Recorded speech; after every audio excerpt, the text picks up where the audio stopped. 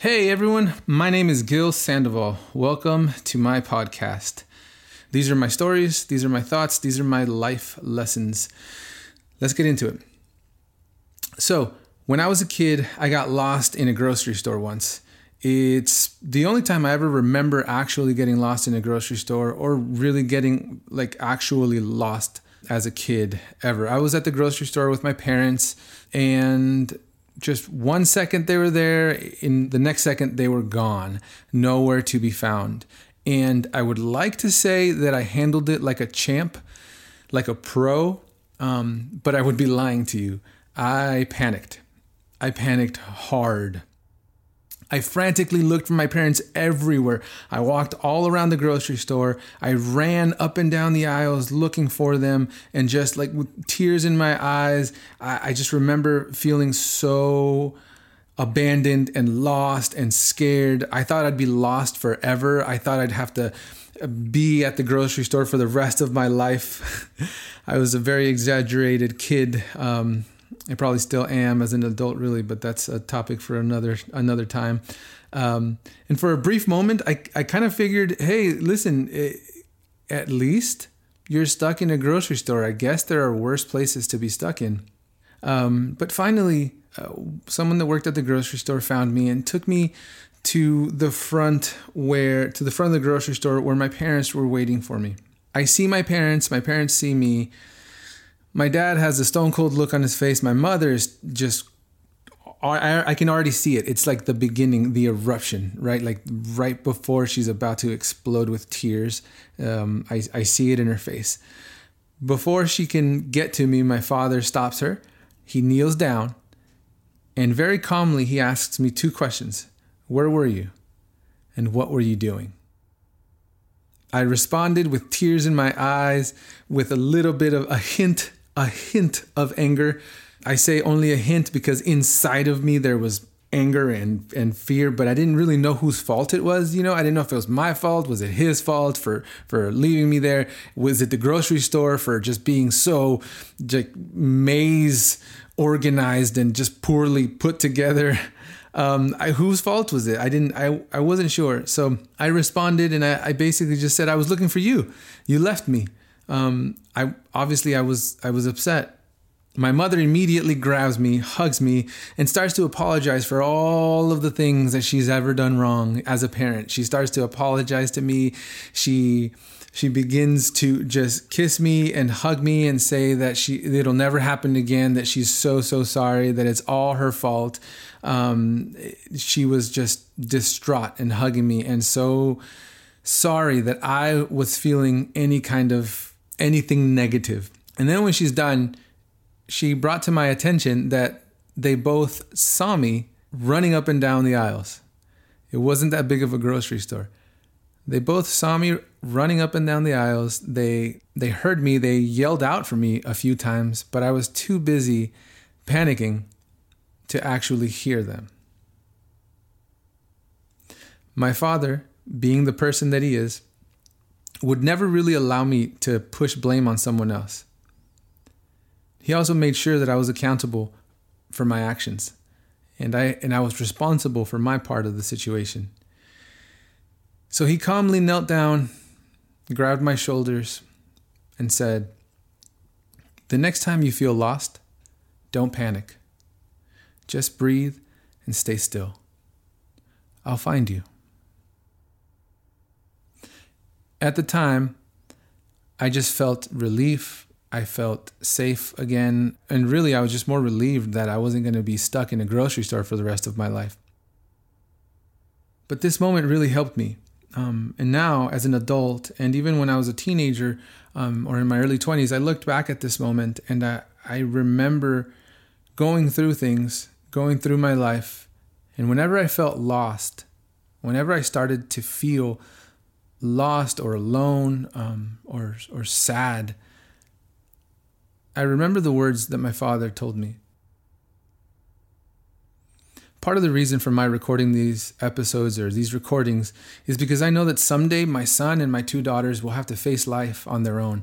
I know that My wife and myself won't be able to be there for them every step of the way. Even as much as I would love to and as much as I want to with all of my heart, I know that we won't be. I know for a fact that someday they will have to deal with their own situations and with life on their own, same way that I did. But those lessons that my father taught me, the 5-10 minute rants about having faith or about being strong or about not panicking, in the moment I thought, great, here we go again. And then when I actually needed that foundation and those words of inspiration, I remembered them. They lived with me and they helped me through some of the toughest times of my life. And I hope that these recordings can do that for my kids as well someday. Because fear is human, but we need to learn how to use it. Panic is destructive. It's useless. It's something that we have to learn to remove from ourselves. In my opinion, panic is the worst thing that you can possibly do in a tough situation. Because when you're panicking, like I was panicking in the grocery store, all you see is the problem. And because you're so fixated on your mind and your emotions in that moment and all of the issues and everything that can go wrong, you can't hear the solution. Even if it's yelling at you, you just can't hear it because you're so fixated on the things that are wrong. If I would have just stopped in that grocery store and looked around and calmed myself down, I would have noticed that my parents were right there looking for me. I knew that I was in trouble, and instead of calmly staying still and looking for the solution, I panicked. And I ran all over that grocery store like a mad person, crying. People were staring at me, looking at me weird, and it just made the whole thing worse. But if I would have just stayed still, if I would have just calmed down, it wouldn't have been so bad. Fight or flight is in our nature. It's ingrained in who we are. And in moments of panic and in moments of turmoil, we have one of two options. It's either fight or flight. And what I've learned in my life is that sometimes being still is fighting. Unfortunately, many times we allow our emotions and our mind to get the best of us. We allow our emotions and our mind to tell us a story that isn't true. And then we panic because we believe that story. I love this quote, and I'm not entirely certain who said it because it's credited to a bunch of different people. So if you know who said it first, please let me know. I'd love to credit them with it. But the quote is, "Not until we are lost do we begin to understand ourselves." So in these moments of panic and turmoil, in these moments of hardship, we realize who we really are on the inside. It's not until we enter in these hard times that we realize that we can really learn who we are and the things that we need to fix or the things that we need to grow in. It's not until we get lost that we can truly find ourselves. If you feel lost, if you feel alone, I'm going to tell you the same words that my father told me when I was a kid. Don't panic.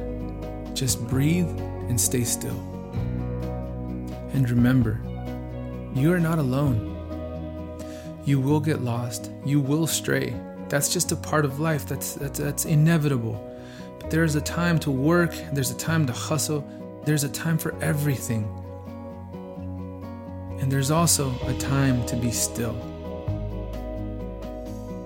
But if you're too busy focusing on the negative things, if you're too busy focusing on the problem and the things that you don't have or the places that you are not, there will be too much noise and you won't be able to hear the voice that's calling out to you, that's saying, "Hey, I'm with you. You're not alone. You can do this." Because not until we are lost do we truly begin to understand ourselves.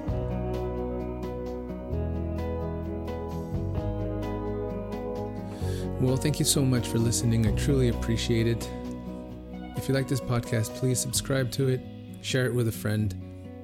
These are my stories, my thoughts, my life lessons. I hope they help. Until next time.